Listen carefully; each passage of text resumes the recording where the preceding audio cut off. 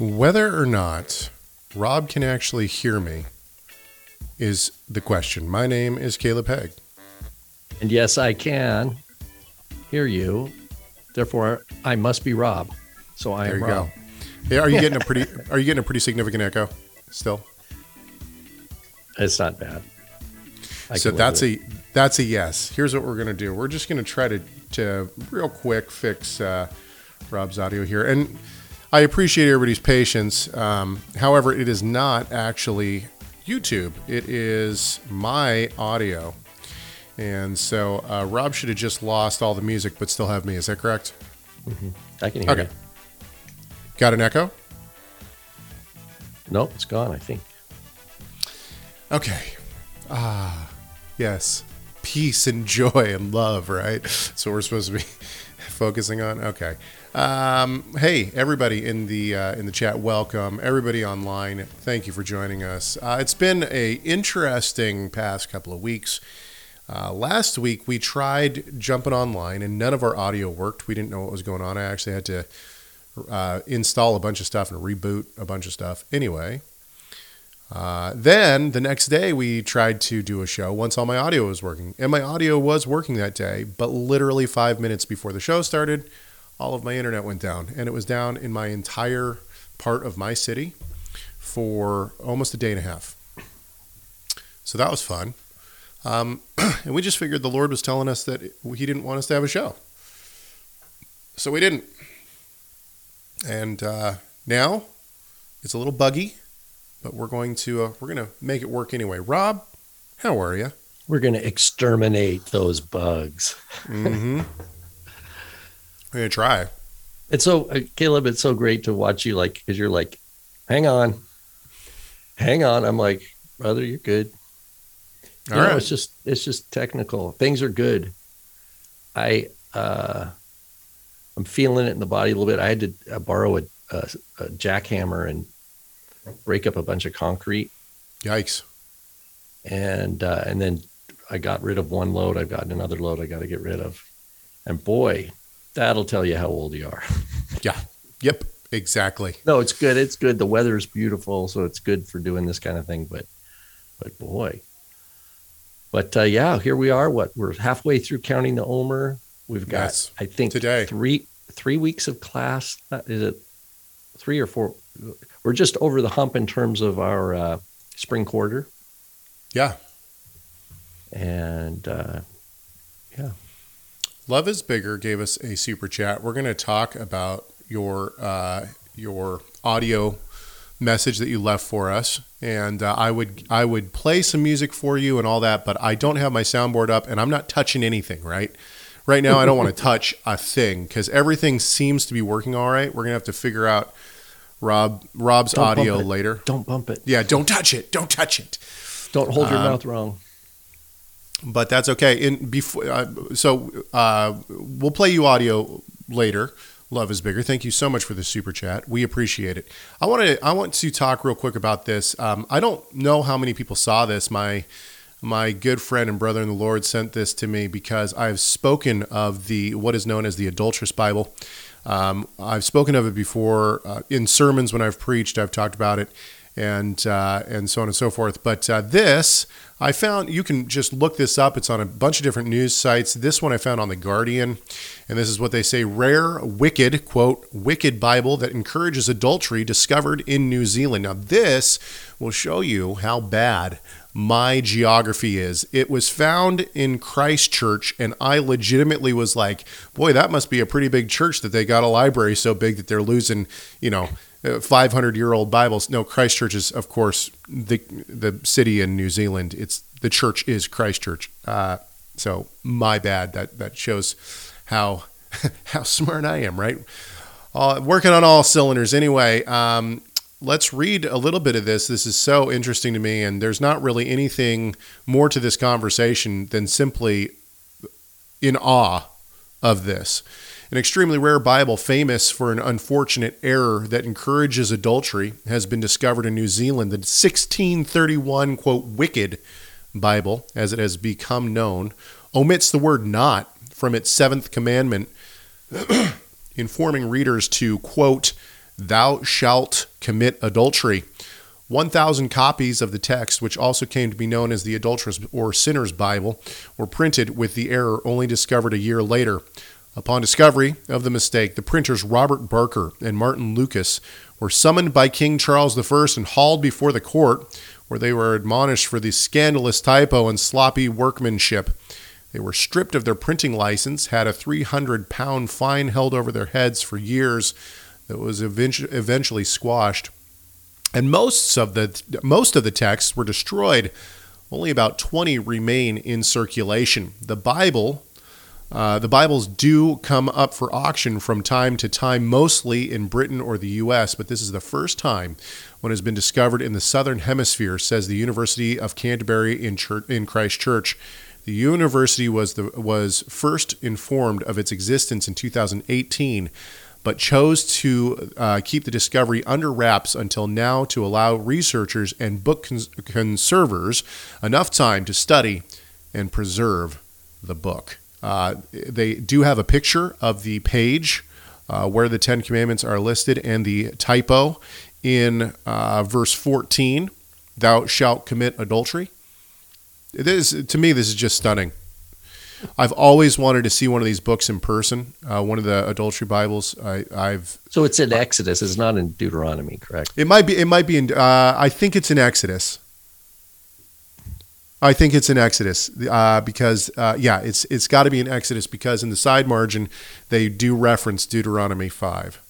So that tells me that this is obviously in Exodus. You know what? Here's the thing. A person who's reading the Bible, they it's not like anybody's going to read that and go, "Oh, God says it." No, must be true. Like, okay, wait a minute. Obviously, this is a mistake. We compare Scripture with Scripture, and obviously, this is a right. And to me, we had similar error. This is interesting because it touches on the issue of how the Bible text gets put in writing. And before the printing press, right? This is a problem of the printing press, but we have scribal errors. Like in our Hebrew class, we reading through Isaiah 55 last night, and we're looking at the Aleppo Codex, and we're looking at the Great Isaiah Scroll, and we're seeing there's words that were like skipped over. And so the idea is in the Great Isaiah Scroll, there's like a word missing or something. And so you're like, well, it should probably just a scribal error. I mean, imagine how the whole book of Isaiah, you got a poor scribe who's like probably on a deadline, and he's got some guy telling him, pick it up there, Chaim or whatever. Right. And he's probably, copying, and stuff happens, and we have the same thing with. They had deadlines just like we have deadlines. Right? Yeah, we had that. Remember, Caleb, I know you've done a lot looking at manuscripts of Luke 22 or, things like that, where we have variants in the manuscript tradition. Sometimes there's a word missing in some. And we're not ready to go burn those scribes at the stake or anything. I mean, we realize that, and this is what manuscript scholars have learned, is like, wow, it doesn't even matter that it's the Bible or Plato or whatever. We see how manuscripts, when we compare different manuscripts of the same text, we see that scribes in different cultures are prone to making similar mistakes. Right.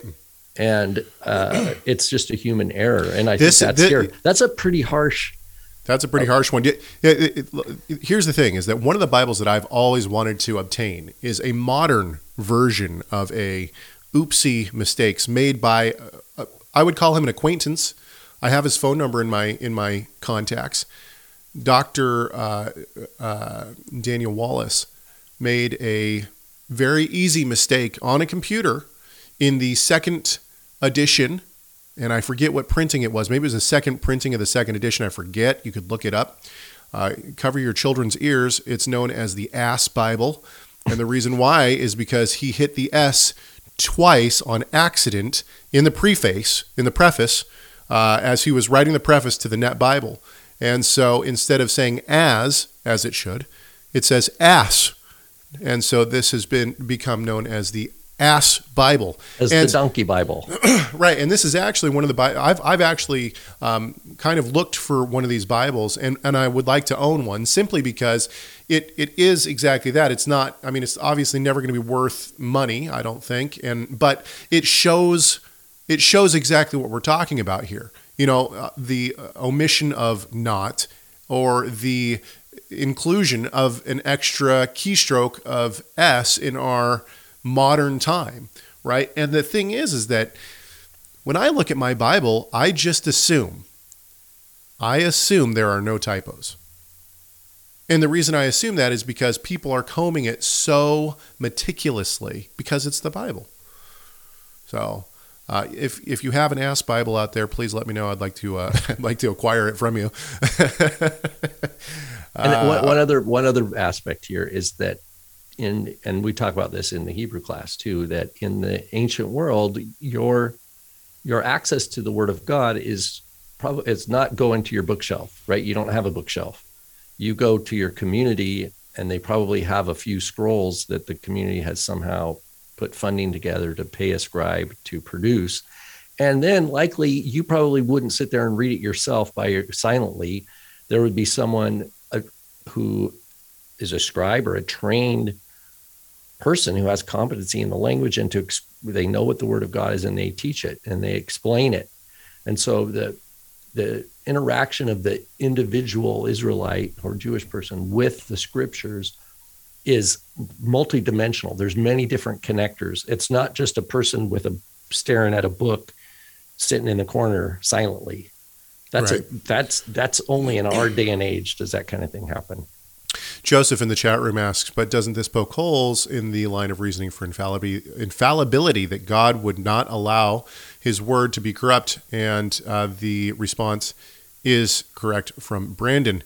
No, there is nothing that can be said about infallibility of copies and or translations. So, right. For instance, even Jeremiah says the lying pen of the scribes. Right, but the point is that I would not say, and this is going to shock some of our listeners, I'm sure. I would not say that any English Bible is an inspired text of Scripture, because it's not. First of all, it's not in the original language. There are approximations. There are approximations, and this is one of the reasons that we fight so hard against those who hold to the KJV being inspired, is that no, there's no translation that is an inspired text. First of all, the original text is the inspired word. Second of all, the only and this has been I believe it was James White who had a huge debate on Twitter, believe it or not, on this on this very thing. And he was arguing that no, the copies of the original text are not the inspired word of God. The original texts themselves are the inspired word of God, which is one of the reasons that we have textual criticism, which attempts to get us back to the original text, because we don't have the original text, right? So all of the copies may have mistakes in them, but one of the things that people like Dr. Daniel Wallace do is they attempt to collect all of these different manuscripts, compare them to each other to get us back to the most accurate representation of the original text of Scripture. And praise the Lord for scholars like that, right? Praise the Lord for the guys who do that work. I've said many times on this show that I am not good with languages, but even if I were good with languages, I don't know that textual criticism like that would be work that I would want to do. It seems, I'm sure it really invigorates some people, but to me it is quite monotonous work that has to be done. So praise the Lord for the people who do that. Okay. If you want to tell us about all the mistakes in this show, you can do so by giving us a call, 253-465-3205, 253-465-3205. You can also shoot us an email, chegg@torahresource.com, chegg@torahresource.com. I'm not going to play our jingle today, not because I don't want to, but because Rob will not be able to hear it. And it's always weird when I'm sitting here bopping my head and he has no clue what is being played. You can also go to torahresource.com. Torahresource.com has all sorts of different resources for you, including current Counting the Omer resources. Go there. They're on the homepage. You can also find, and I'm going to make an announcement here in just a second, you can also find the 3-year triennial cycle along with the 1-year cycle of the Torah portion readings for Shabbat, if that is your thing. And the announcement is that I've been asked by many people when we will be releasing more of my father, Tim Hegg's teachings on the parashahs. Well, the wait is over. You can go look right now on the Torah Resource YouTube page. There are 3 new teachings, Parashah 31, 32, and 33. We will skip a couple, and then I think we'll come back in at Parashah 37 or 38, something like that. And then we'll be releasing more and more Parashahs throughout the next couple of years. So if you would like to watch those as they come out, I would encourage you to go to the Torah Resource YouTube page and subscribe to that page. You will be able to be notified when they do that. Brandon asks, Textus Receptus versus Sinaiticus and Vaticanus. We have done shows on this back, I believe, in the 3rd or 4th season. We had an entire stretch of maybe, 3 or 4 episodes where we talked about Sinaiticus and Vaticanus. I can't even talk today. And the differences between those texts. You can also go to Torah Resource in the library. If you're a library member, you can hear my interview with Dr. Daniel Wallace. Boom, boom, boom. And he talks about, I asked him specifically about the Textus Receptus. He talks for quite some time during that interview about it and the work that he does in the Net Bible. So go take a listen. Okay, finally, last but not least, please subscribe to this YouTube channel. It does help us. Okay, now we have wasted a lot of time trying to get our stuff worked out here. No waste. Okay. It's all good. Let me get back to my show notes here, and we're gonna piggyback something here that was from 2 weeks ago. Now, was it 2 weeks ago that you were gone, Rob? You haven't been with us for a while, I don't think. No, it was 3 weeks ago. So this comes on the heels of something 3 weeks ago. Okay, it is this.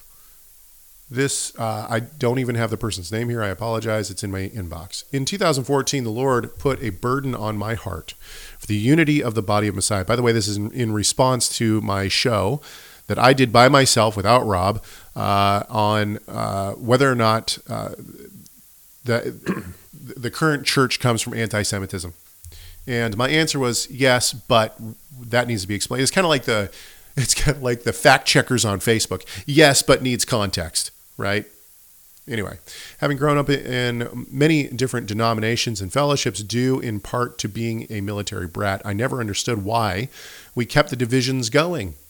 After the Lord put this burden on my heart, I began to study. I kind of want to stop here and talk about this so far. Are the divisions in the body currently necessary or not? I think they're necessary in certain aspects, but not in others. So, for instance, I'm quite frustrated often with the people, with the sacred name people, okay? And you're going to see a division in the body when it comes to the sacred name. And what I mean by that is if you are saying Yahuwah and you're calling Yeshua Yahusha, okay, this makes it very difficult for people who don't believe that, first of all, that's the name of God. Second of all, that we shouldn't really be pronouncing it. But third of all, that if it is wrong, then we're mispronouncing God's name, all those kind of things. So there is a division there. And this comes down not necessarily to theology. Well, not necessarily to, it's not a salvation issue. At least most people don't make it a salvation issue, although there are sacred namers who say that you're not saved unless you say the name of God the way that they say it. But it really comes down to a worship issue, right? If I'm not going to say the sacred name of God, and I think that you're saying it wrong, and yet you constantly in your worship service are saying Yahusha and Yahuwah, that's going to separate people.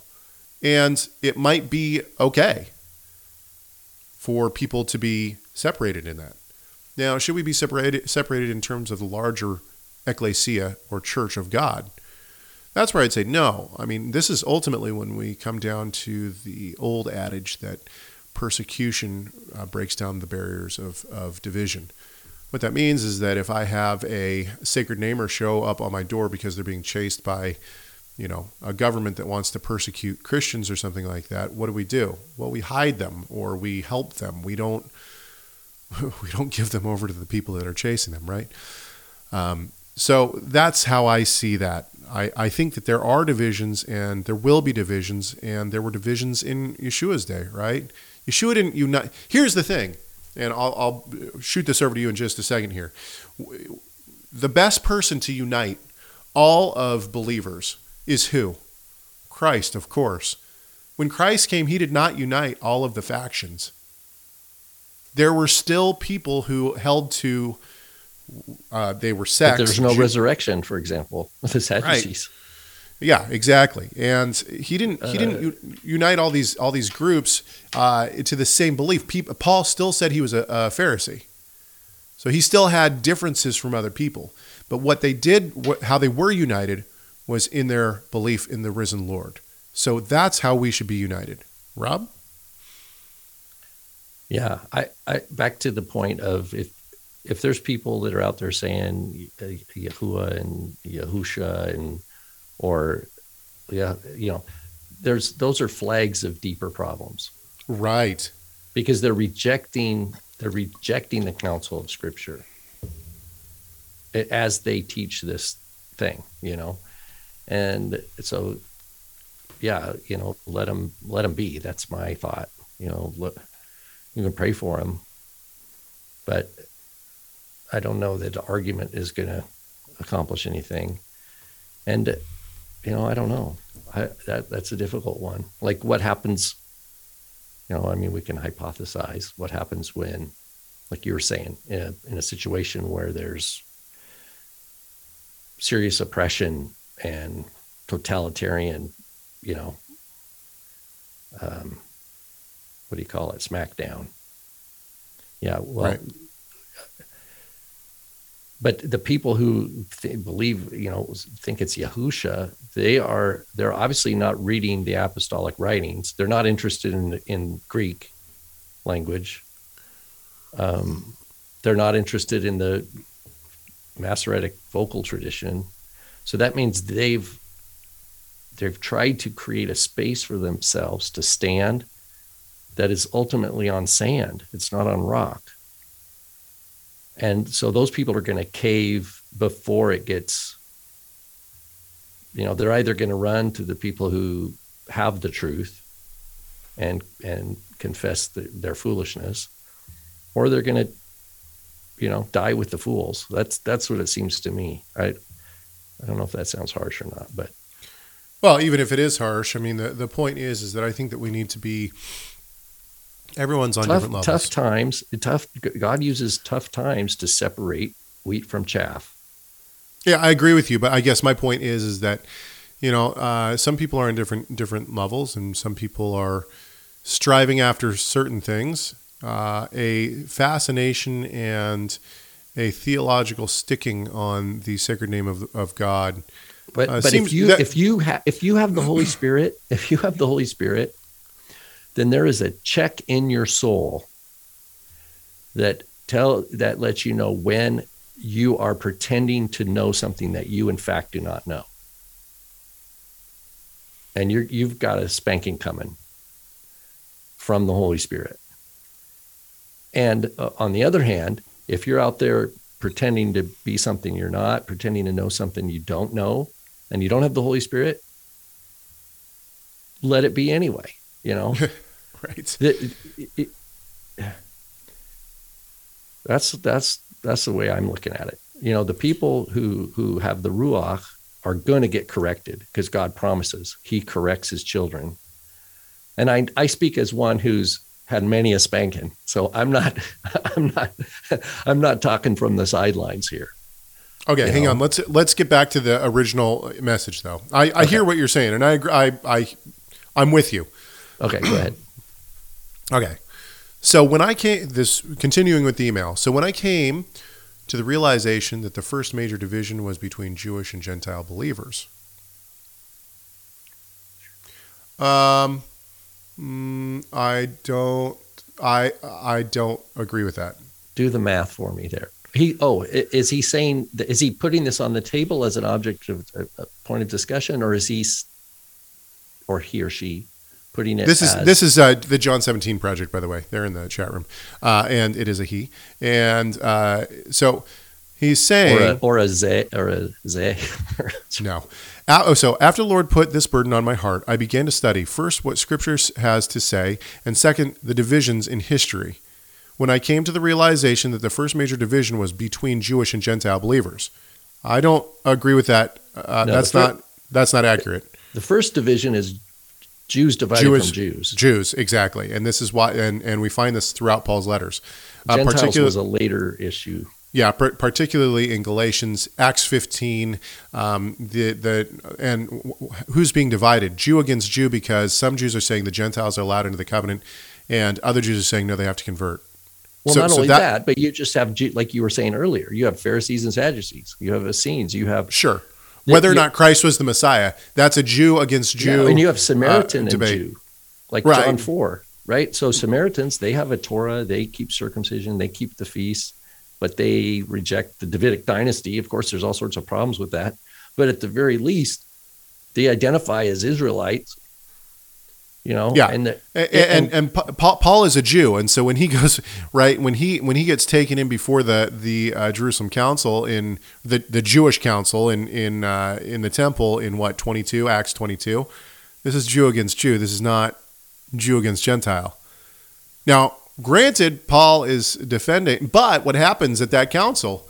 Paul uses his knowledge of the different sects to pit them against each other, right? There you go. That's a good example. The earlier, right? The issues of how humans are treating other humans, right? It goes way back. But one of the things that and he says, okay, that is a fair point. I guess I'm being very general, and I meant that the first division in the body of Messiah, that is the context. Once again, I would disagree with this. So, okay, I appreciate the message, the John 17 Project, but one of the things that I noticed in this message is there's a lot of attempted points of reference in history with no definition of what is being said. You will need to actually point to specific divisions, and one of the reasons why is because every division within the body is specific.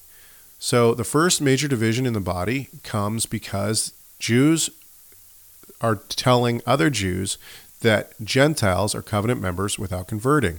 That's the first major division within the body of Christ that we see within the Scriptures. That is a Jew-on-Jew debate. It's not a Jew-Gentile debate. So when we talk, and that branches out. So if we're gonna talk about 2nd, 3rd, 4th century, when these things start to blossom out, okay, that's fair. But now we need to get into each individual. So one of the things that we talk about with church history is the various councils, and what I've said multiple times is that the councils actually are regional. It's not like now the major councils. Yeah, you got people from different regions coming, and they're pooling, right? But a lot of the debates, even once the councils were over, the leaders of each faction essentially would go back, and then they would have to try to implement things. But each region was different, and this is the case with all of the different debates within the church. You don't just have, so for instance, the Council of, is it Carthage, where they basically say that the Sabbath is done away with, and Jews and Gentiles shouldn't celebrate the feast. Okay, well, what's happening there? It might not be Carthage. I forget. Anyway, my council's getting confused. Anyway, you probably know what I'm talking about. This was a very general, localized council. That didn't become standard church doctrine until like 200 years later. Why? Because it took a long time for that to spread and for it to be accepted. People just didn't accept it. So ultimately, and this is what I was trying to convey a little bit when I did the show by myself, when Rob was out, is that it's a lot more of a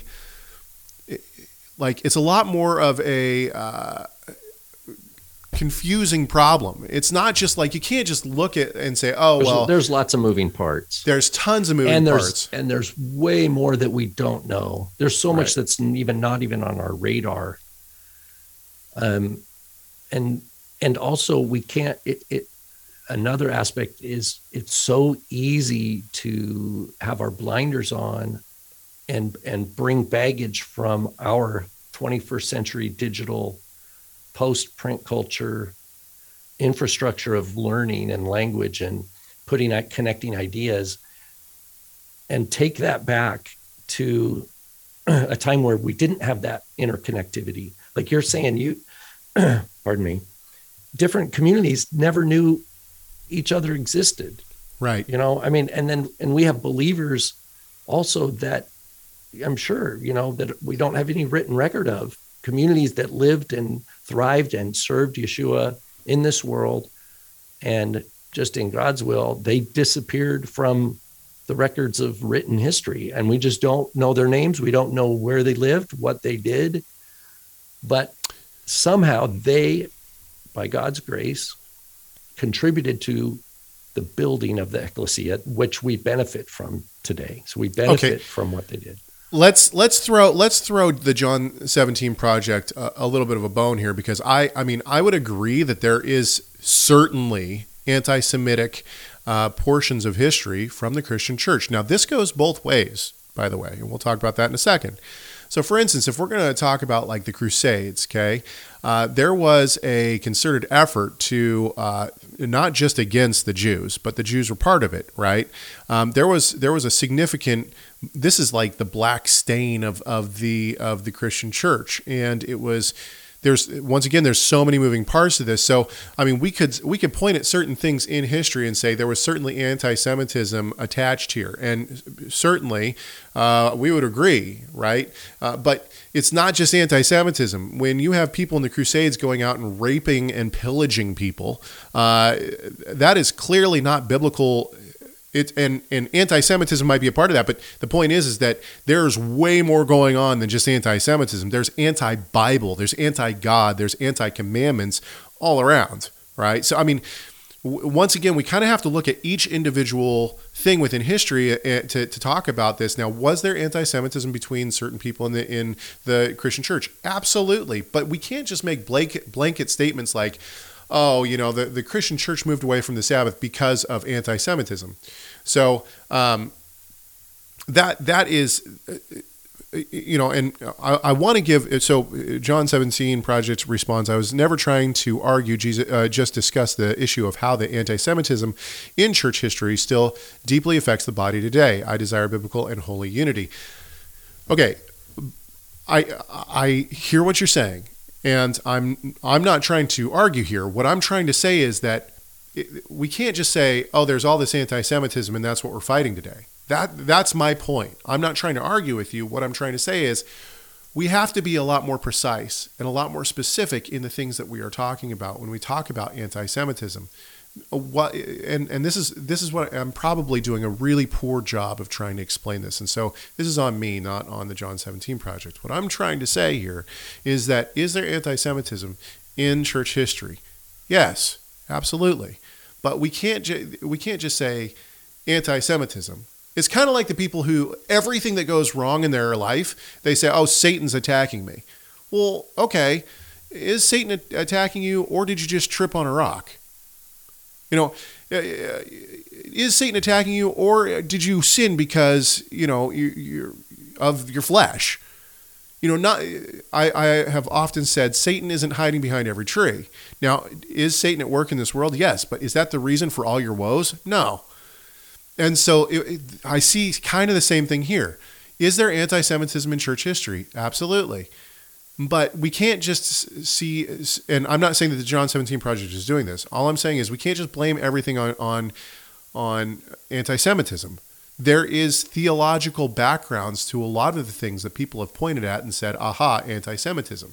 Certainly by the time the 4th or 5th century, where the council happens, where they say, we don't want people to Judaize, so don't celebrate the festivals of the Sabbath. Is there anti-Semitism in this? Yeah, probably. But there is a lot leading up to that. People were already trying to push against the Sabbath for specific reasons. And it wasn't just because they hated Jews. That's my point. So there, once again, a lot of working parts. And I'll go back real quick and then I'll throw this over to you. I know I've been talking for a long time, Rob. When we talk about things like the Crusades, the Jews have done the same thing. The Jews went out and they forced circumcised people.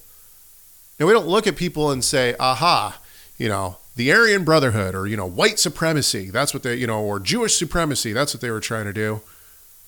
Right? So, I mean, it goes one way, but it doesn't go the other. When the Jews go and they force circumcise people, once again, this goes back to theological and national beliefs. It doesn't go back to I hate a race of people. And that's kind of what I'm trying to say here is I'm not sure that everything can be said to have anti-Semitism. Now, with that said, let's pull back here and let's actually address what the John 17 Project is saying. Is there anti-Semitism in the church? Yes, there has been anti-Semitism in the church, and there are certainly factions that are still anti-Semitic. But when we look at the church today, even their belief, the majority belief that the church has replaced Israel, does that come from conditioning, which may come from anti-Semitism, or does it come from a genuine place of anti-Semitism? In other words, my grandfather was Jewish. He was not an anti-Semite. He spoke Yiddish fluently. And yet, he believed that the church replaced Israel. So did that come from a place of anti-Semitism? No. But does the history come from a place of anti-Semitism? I think it might. I think that could be the case in certain situations. And so how do we address that? Well, I don't know if addressing, and Rob, correct me if I'm wrong here, do you think that addressing anti-Semitism is really going to help in our modern time? When we talk about the church replacing Israel, or when we talk about the Torah being done away with, to me, if I would have said to my grandmother, hey, what you're talking about is anti-Semitic, she would have laughed at me. She would have said, I don't hate Jews. What are you talking about? So to me, it has to come more into a theological realm of what the Bible says than it does have to address anti-Semitism, unless you're talking about people who genuinely hate Jews. Rob? Wow, there's a lot there. One, I think you're right. We need, if we're talking about anti-Semitism, we have to differentiate historical, theological umbrage with racial, like Hitler, right? Yeah, clearly anti-Semitic, right? Right. If you look at, there's people who will conflate Luther's views with Hitler's views and say, see, they're the same. And that's not actually honest. For Hitler, it is a function of Aryanism, right? It's superior race versus subhuman, and the demonization, use of rats and vermin and things. Martin Luther. Sorry. Anyway, whereas Luther, there's a lot of problems with Luther, of course, but his earliest literature, he has a message for the Jews, and he's excited about it, and he's driven. And there's over his years, he has a profound disappointment and a kind of almost like a bitterness that seems to kick in. And there might be some, mental health or other issues that are going on in his older years. So it's, plus you have to also be sure to plot Luther's vitriol against Jews with larger things that were going on in Germany against Jews. So this is not a justification of it, but you have to have that normalization. You have to judge a person in their context, you can't cut somebody's little profile out of history and then bring them into the 21st century and hold them up to the light of civilization today. That just doesn't work that way. So there's a lot of complications with bringing that term in. But, and I think your point about your grandparents is spot on. That's not if you're interested in a genuine, rich conversation based on the Word of God and what it means for believers, then you don't want to start with the charge of anti-Semitism, because that's going to put a person defensive, right? Wait a minute, no, I'm not. Yes, you are, because that's not appropriate. What's appropriate is going back to the Bible and establishing the understanding of what covenant is, God's character. What is it? What is the plan of redemption? What does it mean to be a new creation in the risen Messiah? How does this relate with historical offspring of Abraham, Isaac, and Jacob versus the rest of the world? Right? All those are things. And my belief is that when that's done soundly from the ground up, and someone has kind of that systematic kind of walkthrough, that it would be, it's going to occur to believers anyway. They're going to like, oh yeah, that's, anti-Semitism. Yeah. I'm not, so I think I agree with I think you said it's like it's symptomatic. If someone thinks in an anti-Semitic way and they are a genuine believer, they just haven't done all the math, and they're probably ignorant. I think it's just ignorant. Let's be completely honest here. There are churches and people who are anti-Semitic or hate Israel, and I think that's probably underlying issues, but that they don't get a pass on that. Now let's go to. Do you think they're genuine believers? Like, I don't know how. It depends. It depends in terms of how they're classifying Israel, because I think that humans in general tend to steer towards the flesh, which is sinful. So I think that believers do rest in some sin sometimes. So it's certainly sinful to look at the people of God and say, I hate these people. I think hatred in general is not a fruit of the Spirit, is a fruit of wickedness, right? So with that said, though, sometimes I think we do have to listen to what the people are meaning, because if you ask people within the church, do you hate Jewish people who are in the church? Now, we're getting into some real dicey territory here, because I generally would have to say that people who hate Israel, their theology, there's an underlying problem. You're allowing hate to fester in your life, first of all, and second of all, hating any group of people just because they are a group of people. Yeah, that's not a fruit of the Spirit. Yeah, it's exactly. It's not a fruit of the Spirit. So if someone's defending something that's not a fruit of the Spirit, the defense of something that's not a fruit of the Spirit is also not fruit of the Spirit. So that's where I'm coming from. Okay, so let's address some of the things in the chat room, because I think this might actually speak to that point. We're having streaming issues again, of course, but it's coming back in. Okay. Michael says, Caleb, if that is the case, this is, by the way, before you brought up Luther. He says, Caleb, if that is the case, bearing through perceived racism due to theological differences, what then are yours and your father's thoughts on Martin Luther? Having listened to Ryan Reeves, historian, and other historians, Martin Luther started off zealous to see Jews come to faith in Messiah. I would agree with that. Over time, it seemed his frustration got the better of him towards Jews. I have done some research into Luther's life and what historians have said about this. I believe, personally, that Luther was experiencing mental issues all the way back in his teens, and maybe even his entire life. In fact, if you read Martin Luther and the way that he talks to other believers or perceived believers, the way that he flips, certainly I think there was some bipolar issues, if not more major mental issues that were going on with Luther. And I think that this, once again, does not give Luther a pass, but it certainly explains some things about Luther. And as Rob has already stated, and as stated by Michael, his hatred for the Jews didn't start as hatred for Jewish people, but rather it turned over time because they wouldn't accept Christ. So I see this as more of a theological hatred. Now, does that give Luther a pass? Absolutely not. Does it make the things that he wrote okay? Absolutely not. Was his things used by the SS to justify the killing of Jews? Yes, it was. So we have this really weird dichotomy where God certainly uses Martin Luther's writings, right, and the theological work that he did to push forward the Reformation and the things that that the world certainly needed in terms of religious theology. But at the same time, Satan uses that and twists it to literally kill God's people. It is it's a very difficult thing to talk about. On the heels of that,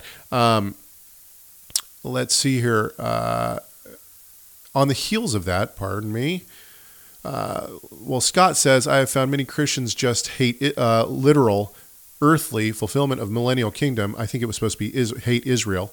Earthly fulfillment of millennial and kingdom prophecy, which is Israel. I agree with that, and I think that that is a huge problem. I don't think that I think hatred of Israel is not a biblical concept, and I think it's something that needs to be checked. I think it ultimately is a system. It's a symptom of something else. And one of the things that I can say is that I have been very, very fortunate, very providentially led by the Almighty to go to churches where people have a real love for Israel. They might not say that they keep the Sabbath or the festivals, but they genuinely say that they support Israel. They send money to Israel oftentimes. There's a lot of things going on there. And so I haven't really experienced a lot of the anti-Semitic hatred within the church, although I do know that there is some still around today. That touches on one other little thing. Sure. Is I have a problem with like just blanket, uninvestigated Christian Zionism. All right. Like everything state of Israel is good. Right? I'm just, I think we have to be just like in America. If you look at America, we're not just going to say America is just good, that it's only good, right? That yes, the good outweighs the bad, I believe, but we can't. It's not real. It's not realistic. And I've seen places where it's like you can't. There's no room to show any kind of criticism of the state of Israel, right? And so that adds another. And I know people who they hear of some kind of someone in Israel asking for money and they'll want to support it. Right. And it's like, wait a minute. Okay. Yeah. Can we look at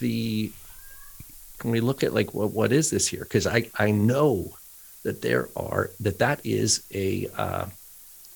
they've tapped into this. They've tapped into this Christian guilt. Right.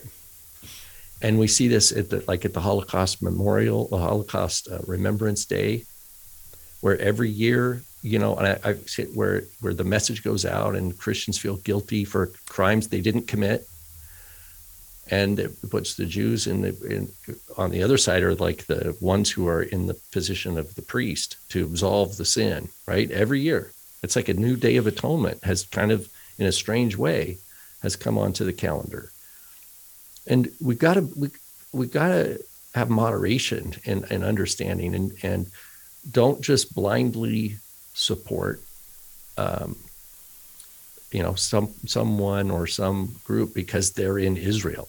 That's not sufficient, right? That's not sufficient reason.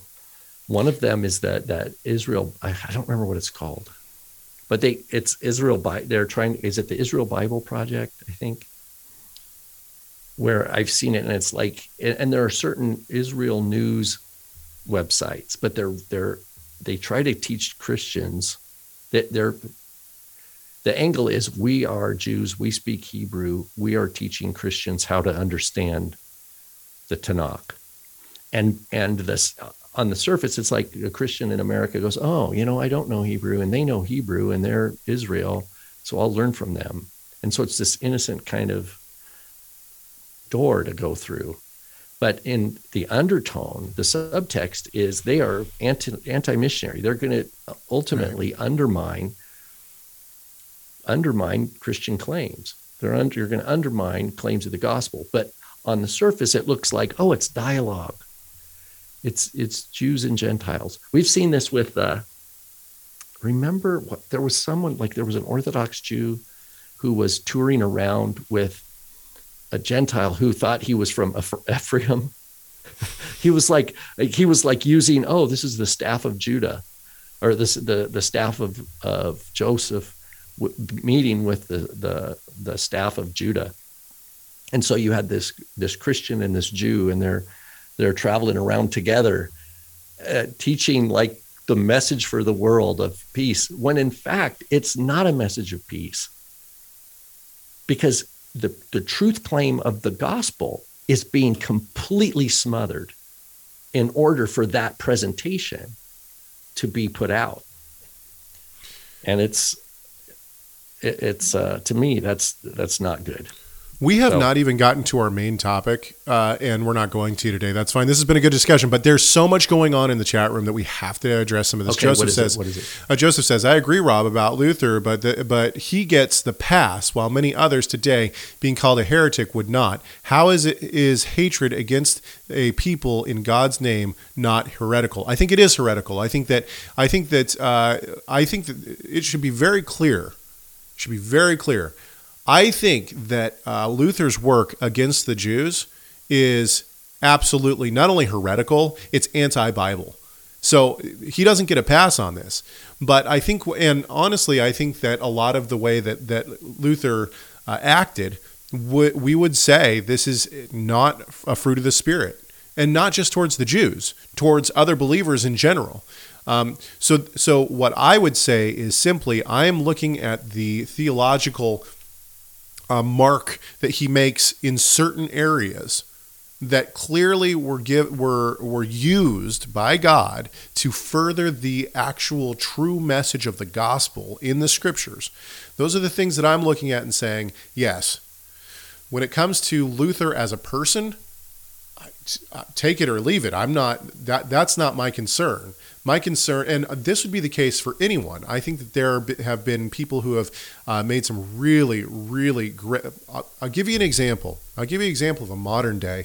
I think that Dr. Brant Pitre, who we've had on this show before, has done phenomenal work. And I mean phenomenal work when it comes to the Last Supper. And I think that a lot of what he has written is not only right, but I think that it will be used in scholarship to come to understand the Bible and to further the research on these texts.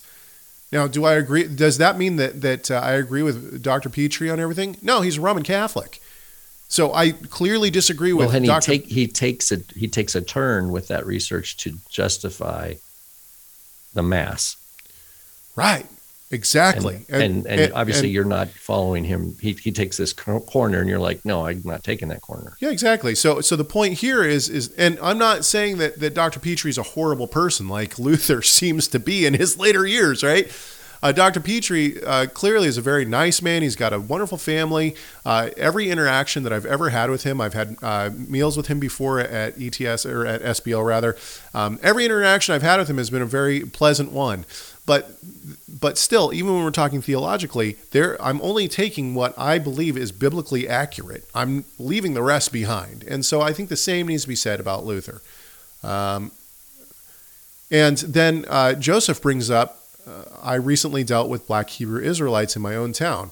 So this goes both ways. And this is a great comment. This shows both sides of the coin, because racism, I believe, goes both ways. Many people in our modern society want to tell us that, black people can't be racist. Well, yeah, they can. Look at the Black Hebrew Israelites.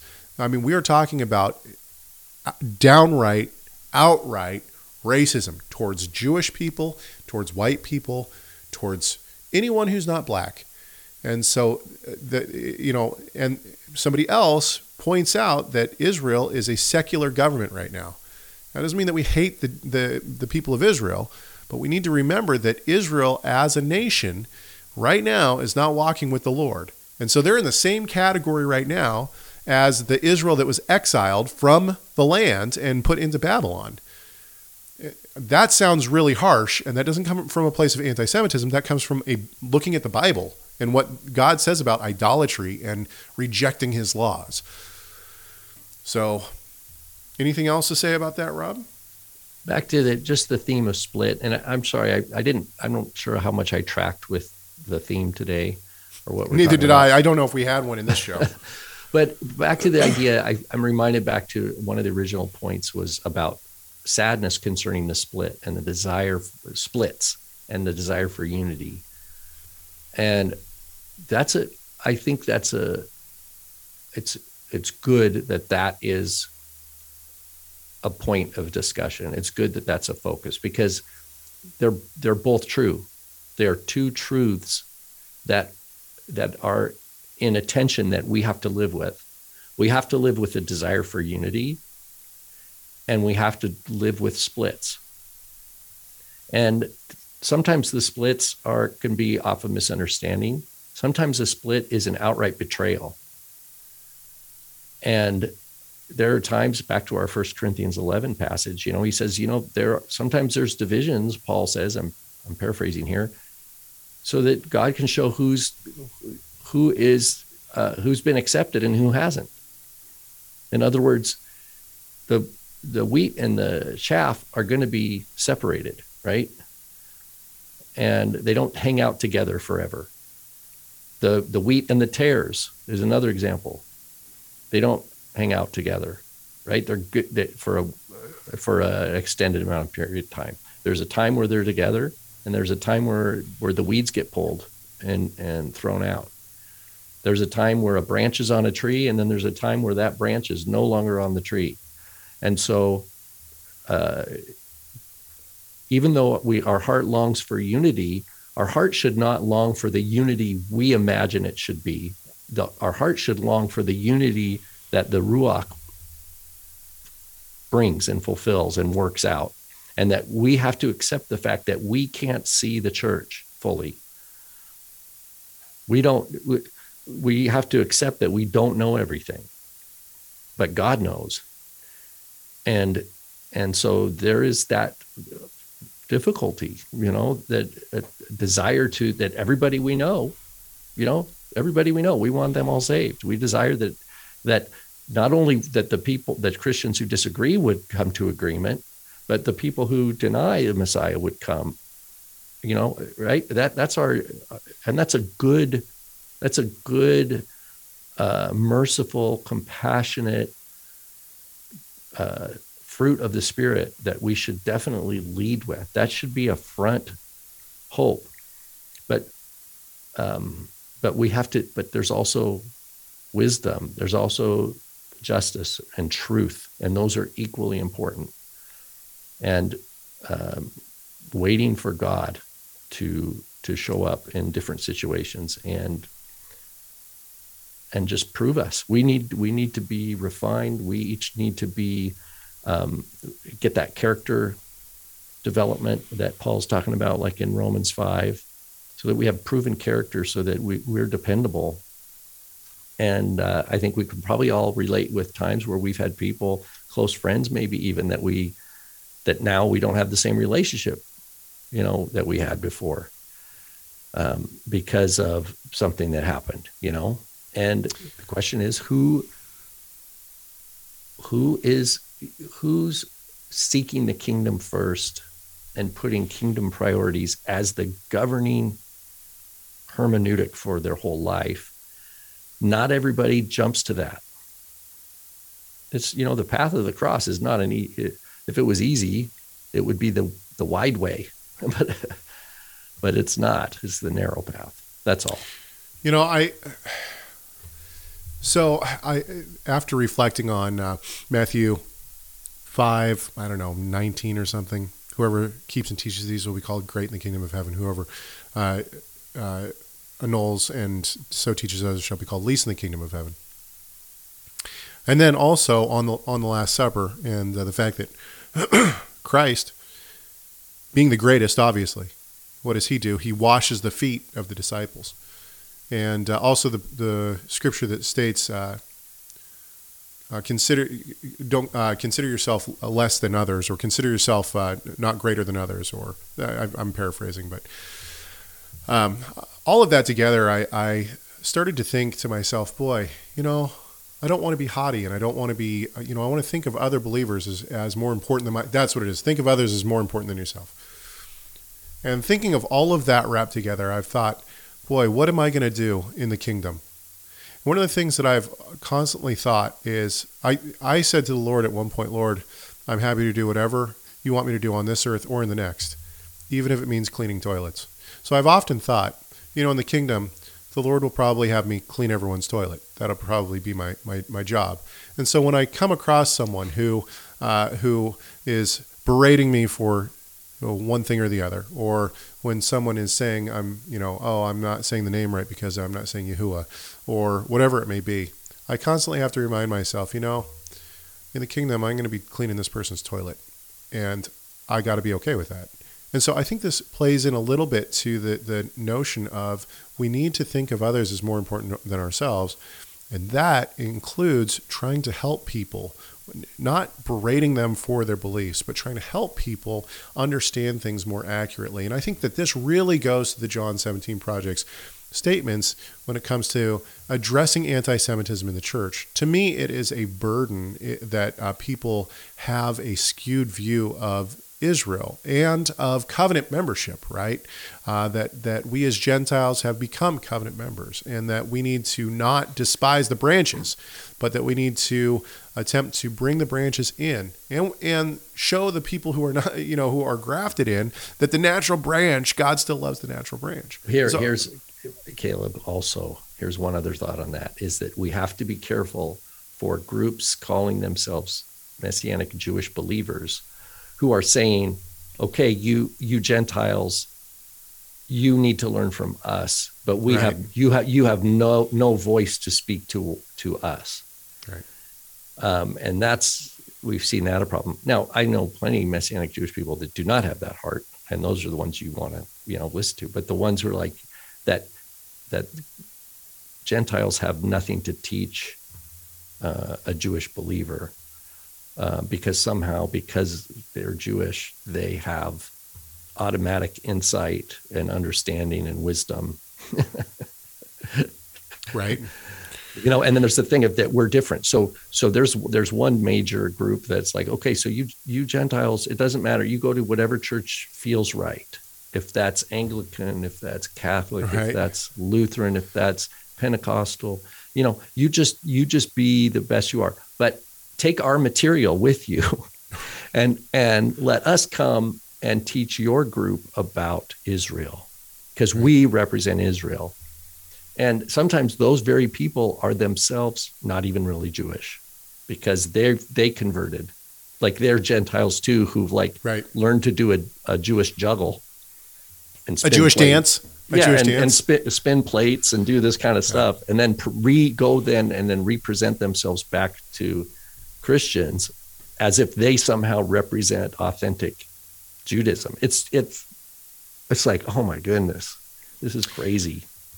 Okay. We have spoken long enough, I believe, and I think it is time for us to go. We didn't even talk about the things we were going to, but I think this is an important conversation. Thank you to the John 17 Project. And he said, it's hard for me because I don't want to just write a huge long email. Give me a call. Call me Thursday, Friday, next week sometime. We can talk it through. And I would like to understand exactly what it is you're trying to get to if we haven't addressed it, because I think that there's something that you are trying to say, and if we haven't represented it correctly, then I would like to hear what it is that you are trying to say. Okay. Besides that, though, if you, no matter who you are, have something that you would like us to talk about, if you would like to tell us how much you hate us, love us, whatever, you can give us a call, 253-465-3205. It's a message machine. You just leave a message. You can also shoot us an email, chegg@torahresource.com, chegg@torahresource.com. Okay, well, hopefully we'll have all of our issues worked out next week, and we will talk. Issues. We've got issues. We'll talk about Love is Bigger's. She left us a phone message. We will try to play that next week, and we will talk about our relationship to the Holy Spirit. A whole lot of other stuff we want to talk about as well. We hope that this conversation has done at least one thing. That is to glorify our great God and Savior, Yeshua the Messiah. Why? You know why. Because Messiah matters.